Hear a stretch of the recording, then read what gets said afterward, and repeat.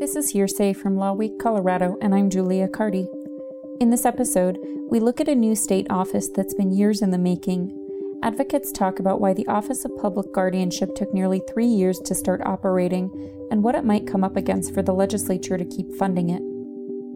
One of my first statements is always that I hate guardianship. I just hate it, even though that's my capacity and my agency. And again, I come from an advocacy organization. I want to protect every single right that we can protect for people. And while the guardianship statute is written very loose, that people should be able to be involved in decisions and should have some of that autonomy and self-determination, that doesn't always happen for folks.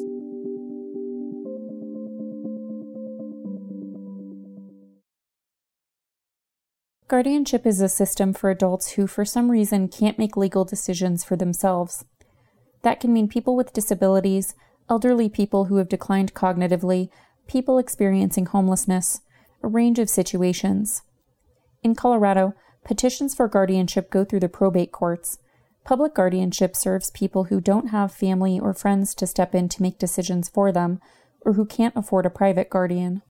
A 9 News investigation previously found that incapacitated adults sometimes just languish in hospitals if no one steps in to take charge of their care. But Colorado didn't have a public guardianship system until last year. A 2019 bill got the Office of Public Guardianship up and running.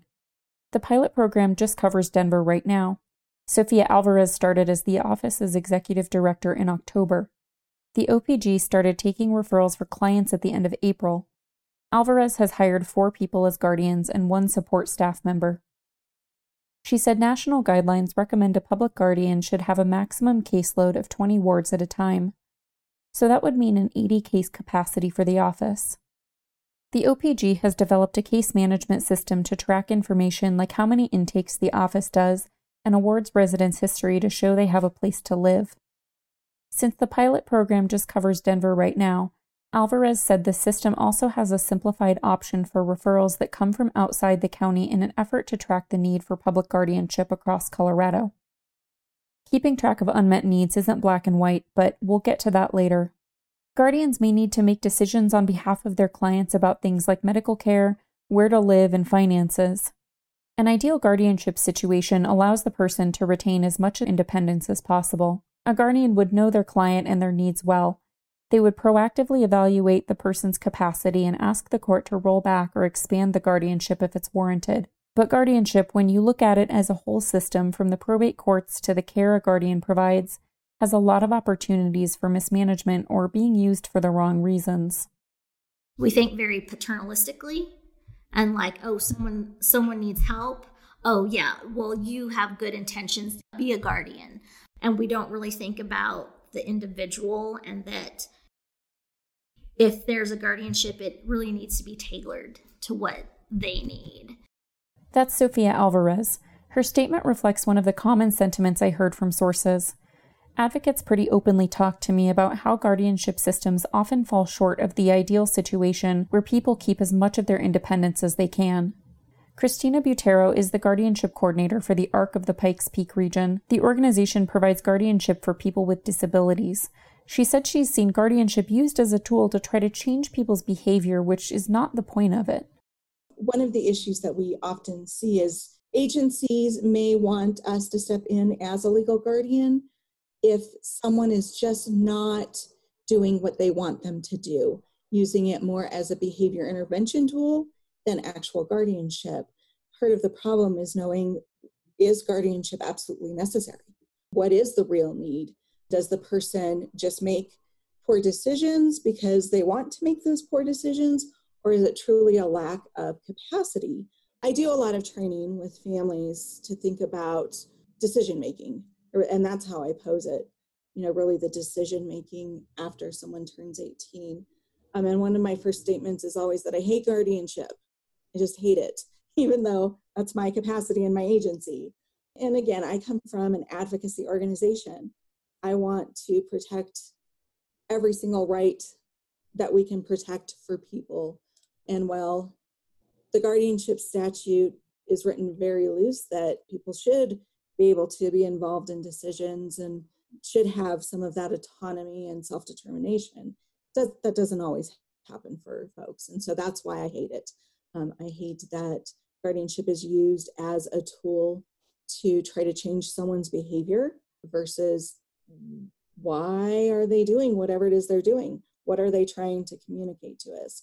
I think we just jump to guardianship way too quickly. Before Sofia Alvarez came to Colorado, she worked as a guardian and legal counsel to Nebraska's Office of Public Guardianship. Alvarez said putting a person who needs guardianship in the least restrictive environment possible is a pretty common requirement in laws around guardianship systems, but in her experience in Nebraska, that didn't always necessarily happen. She said full guardianships were the most common situation. A full guardianship means the person appointed can choose where their ward lives, how their money's spent, and make decisions about medical care. I think you have to have a fundamental belief that you're not there to control that person's life. You're there to assist because they can't make certain decisions, but they're still capable of running their own life and making their own decisions. So I think it just kind of depends on what your philosophy is as a guardian.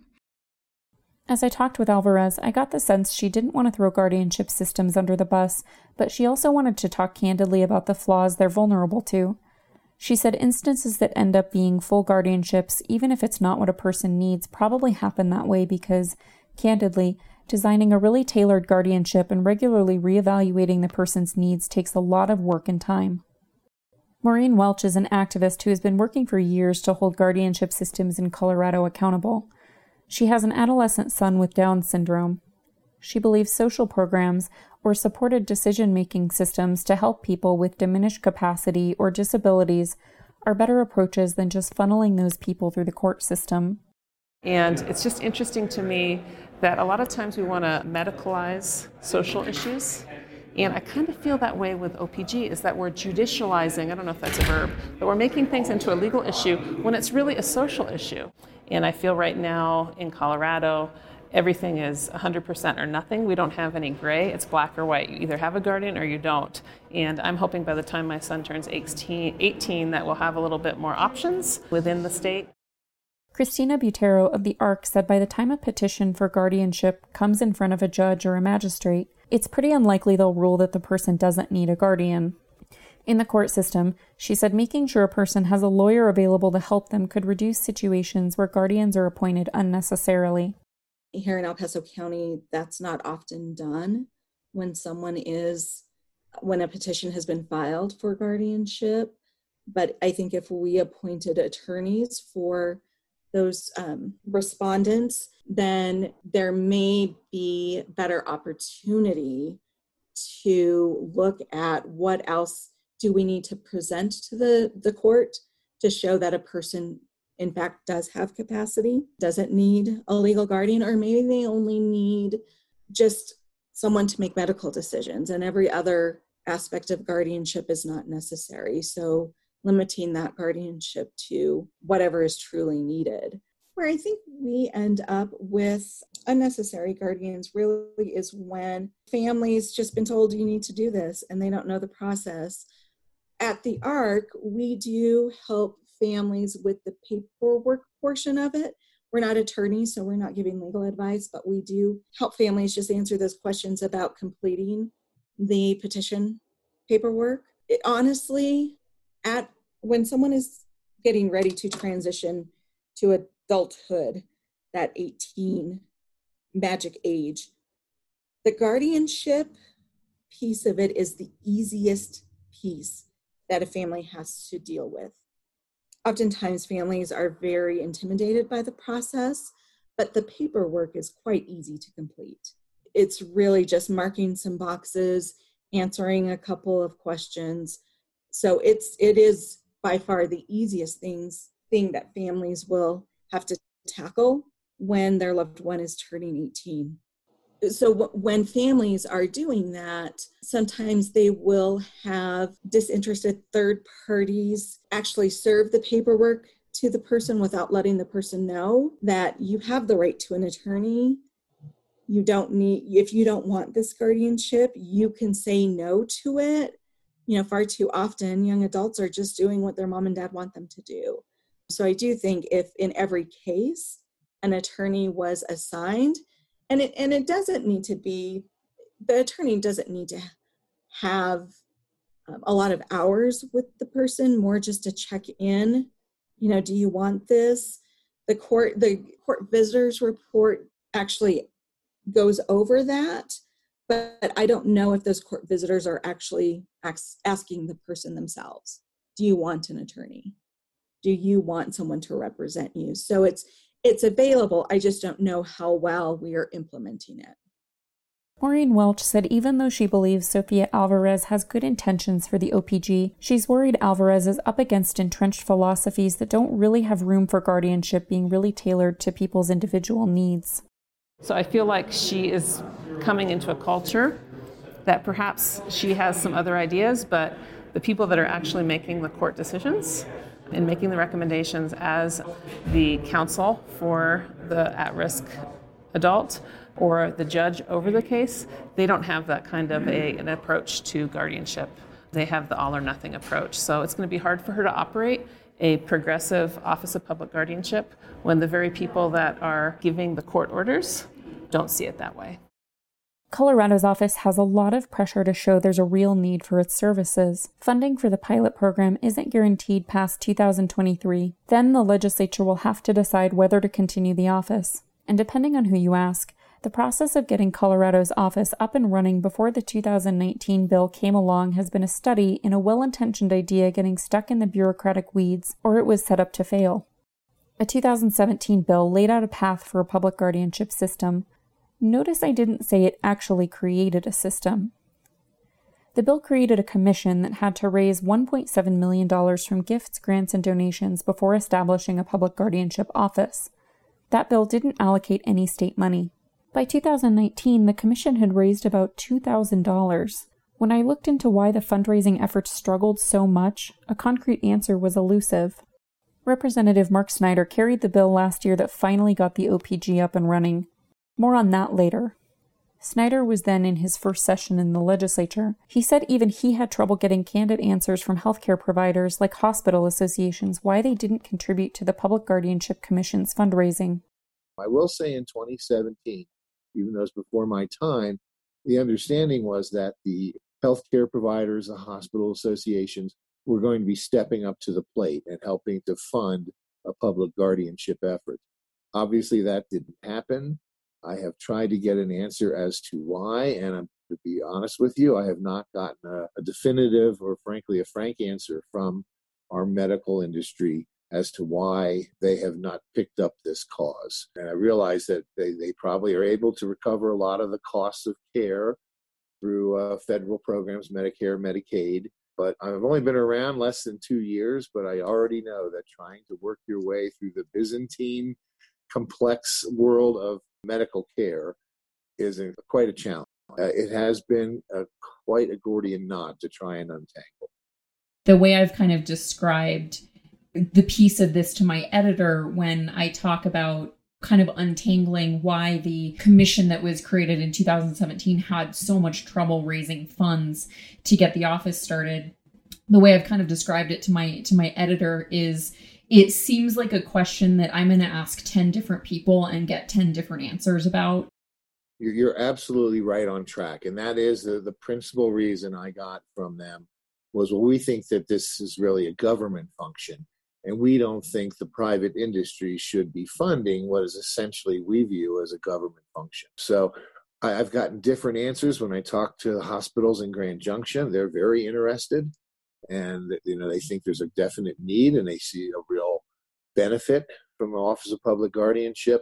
But that's been more the exception than the rule. The rest are kind of just sitting back and I think waiting to see where we go. But my intention to put the heavy ask on the hospitals and the medical community to say, okay, we have a problem that's of a pretty large scope here, and I think we work together, we can make better outcomes for a lot of our seniors who are right now just languishing. A 2018 report from the Public Guardianship Commission said the commission approached the Colorado Hospital Association for financial support. The report stated the CHA supports the Office of Public Guardianship, but, quote, did not see a path to funding from individual healthcare systems or other healthcare services providers. I contacted the CHA to find out more details about that position. The organization didn't return my request. The current chair and a past chair of the commission also didn't return my requests for an interview for this story.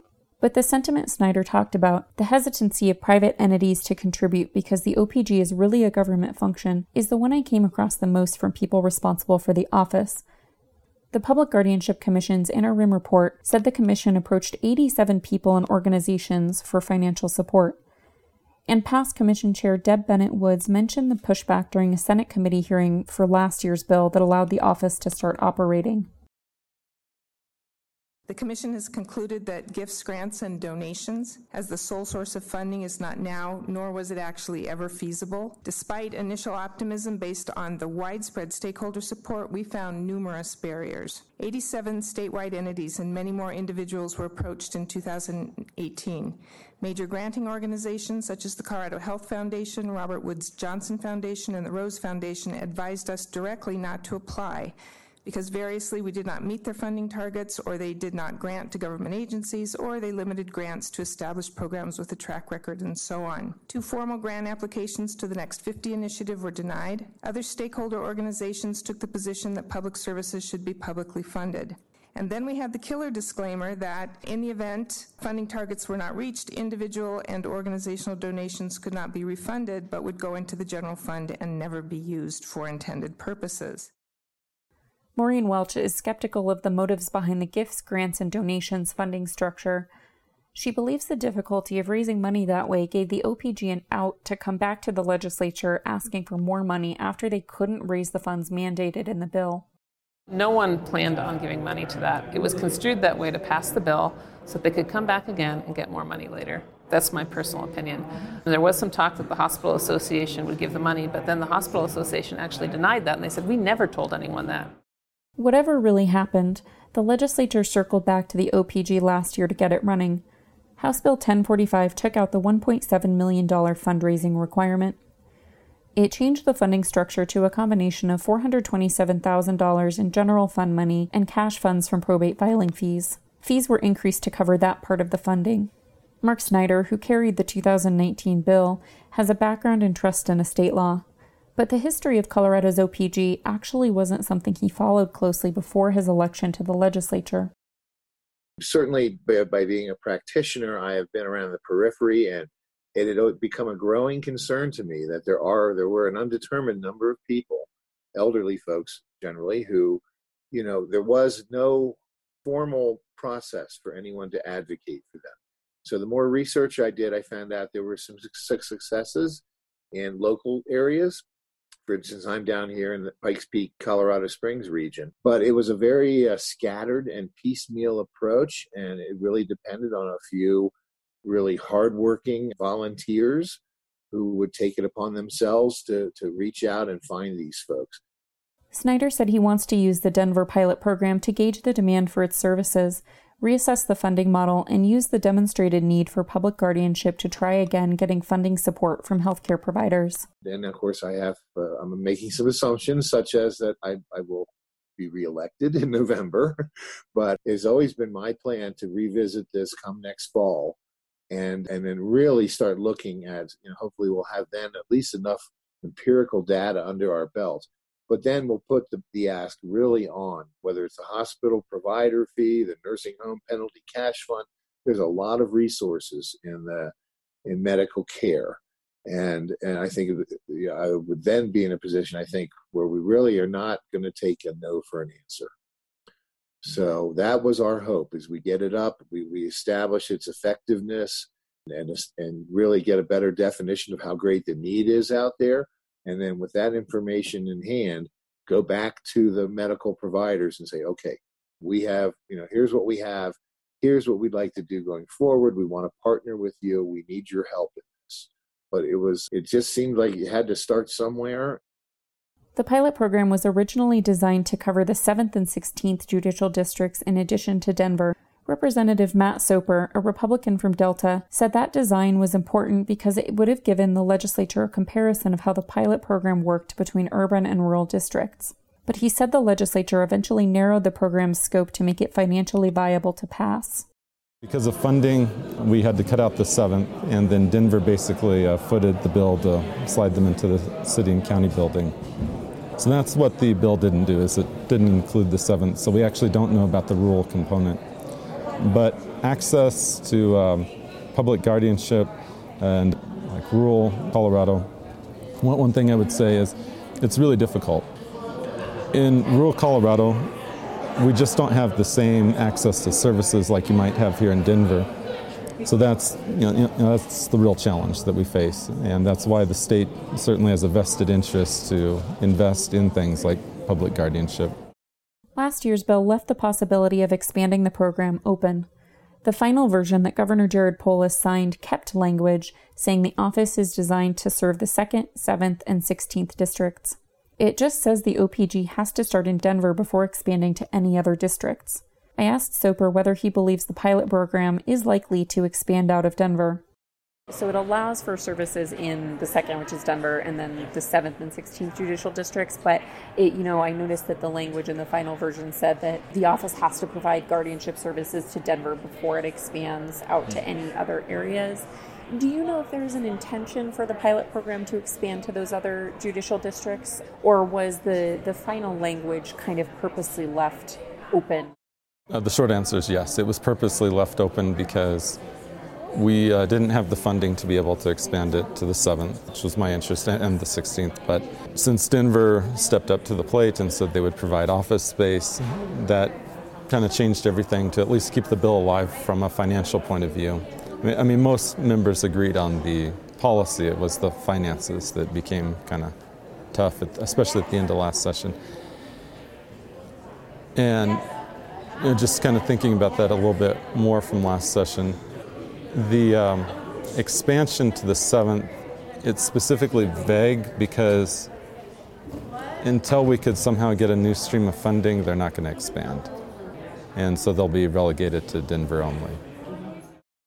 Last year's bill definitely gave the OPG a better jumpstart than in 2017. Despite that, there are still some uncertainties about how the pilot program will operate. For one, the office doesn't have a full picture of the needs it's trying to meet. Sofia Alvarez told me she's worried that if she has to turn referrals away when the office has all the cases it can handle, those people will stop calling and she'll lose track of that need. The difficulty of tracking guardianship needs is exacerbated by the office's current limitation to just serving Denver. At the very least, I'm going to do what I can. And if anything, maybe it just shows this is a drop in the bucket. We weren't able to capture X and Y and Z, but I can tell you this. And extrapolating from that, I think this is the need over the state, but we need funds to do the research, or, we need some mandates maybe to, say, hey, everybody, let's start collecting this data. Every judge kind of does things their own way, even if there are kind of rules in place. And so I think until there's a real unified kind of plan for collecting and gathering this research, it's not going to really happen for a while. Beyond the OPG, it seems no other organization has gotten an empirical picture of Colorado's unmet needs for guardianship either. That struck me as particularly interesting because the 2017 legislative bill wasn't the first time Colorado's need for a public guardianship system was identified. Several years ago, a committee, convened to study guardianship needs in the state, put out a report. It used an existing population-based projection model to estimate Colorado would have about 6,000 guardianship cases in need of services and 934 new cases per year. The State Court Administrator's Office confirmed to the committee that Colorado had an average of 1,000 new guardianship cases each year for the 25 years before the committee's report. But because of the complexity and cost of figuring out unmet guardianship needs, the committee recommended the 2014 legislature initiate a study of Colorado's need and estimated costs to meet them. The legislature never commissioned such a study, and beyond the committee's estimate model, I couldn't find any studies or reports that have actually measured the scope of need for public guardianship in the state. Some organizations in Colorado provide volunteer guardian services. The committee report I mentioned obliquely referenced waiting lists. I thought maybe those waiting lists could be used as a proxy for measuring unmet needs. First, I talked to Beth Spencer, an administrative assistant at the Colorado Guardianship Alliance. She said the organization always has a waiting list, but didn't know how long it typically is. She estimated the organization has had as many as 20 to 30 volunteer guardians. Spencer said the Guardianship Alliance takes referrals from across Colorado. The organization has a contract with Rocky Mountain Human Services, she said, which does have paid client managers. That organization works to place people from the Fort Logan and Pueblo Mental Health Institutes. But Rocky Mountain Human Services didn't respond to my request for comment.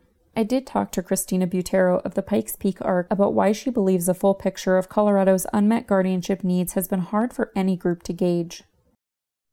I do think not having a state system for tracking is probably the biggest barrier to knowing what the need is out there. Part of, I think, what happened with guardianship is, for a time, Adult Protective Services, each county or region or area, however they're divided, did have basically public guardians. Many of the individuals that we support through our guardianship program actually had a guardian assigned through Adult Protective Services. And then when Adult Protective Services did away with that function, that's when I think it became even a bit more difficult to track what the true need is. She said she thinks the difficulty of tracking need also ties back to the entrenched attitude that any adult who has a disability needs a guardian, even though it's not always necessary. We have worked really hard with our Adult Protective Services group to get them to start looking at people with IDD differently when it comes to those decisions, and really looking at, is this a case where maybe just advocacy and the right supports in place will help this person be successful, or is it a capacity issue? So I think that's the other piece of not really knowing, is because we're not having that harder conversation about who really needs it. When I talked to Sofia Alvarez in January, she said she hoped to have an interim report for the legislature in January 2021. I mentioned earlier the necessity of collecting information like how many case intakes the office does, how many people it has to turn away, and people's residence history. For the final report to the legislature in 2023, Alvarez says she also has to report information on, quote, notable efficiencies and obstacles that the office incurred. I'm hoping that I can really lay out, these are all the systems issues that our office has to deal and interact with. And if there's nothing in place there, just having a guardian isn't going to help that individual. So I think this is going to be very educational for the General Assembly, individuals that don't have much knowledge about guardianships. Because I think someone thinks, oh, get a guardian and you're fine.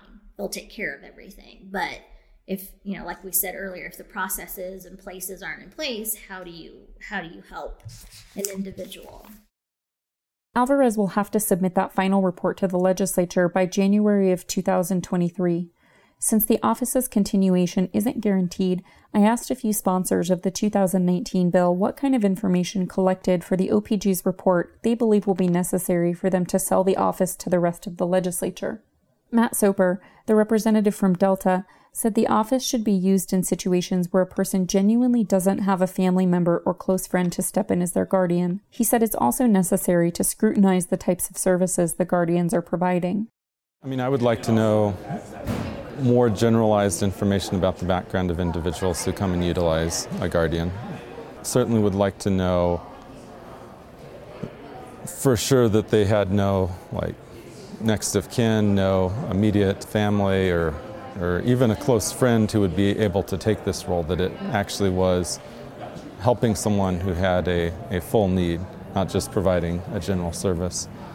I would want to know what types of steps were taken, whether it was a placement in, say, a nursing home or a nursing facility, what the actual service entailed of the guardian that was being performed. I mean, those would be the types of things I'd be interested in knowing more about, because that helps us determine, this is being successful, it's utilized properly in the pilot, and then we can make the argument that we should expand this and continue it. Representative Mark Snyder said he wants to be able to show the legislature and stakeholders like hospitals that the OPG serves a humanitarian purpose and makes economic sense at the same time. I think the overriding concern is we are taking care of the most vulnerable folks in our community, and we are getting them to a much better, healthier, and dignified existence. So I think the hope would be that we would be able to say we are accomplishing that overarching goal, and then also at the same time working with the hospitals and the medical care providers to be able to say, well, look, this person has been in and out of ICU in the hospital for the past 8 months. And I've heard stories of people who have been in hospitals for years when they're in this condition. But be able to show that, they are a drain. They are part of what is driving up healthcare costs in Colorado. So if we can get them out of that cycle and into a more stable existence where they're properly being advocated for, and show that that is an economic benefit, not just to the state, but to the hospitals, but also to the state of Colorado, that is where we hope we'll be at the end of the study period. Be able to document and prove that this is not only a humanitarian effort, but also one that makes economic sense. That's it for this episode of Hearsay. Thanks for listening. For a bonus session on the process of how courts appoint guardians, check out our Patreon page. You can find it by searching Law Week Colorado. For more episodes of our monthly podcast, follow us on SoundCloud or listen on Spotify, Stitcher, or wherever you get your podcasts.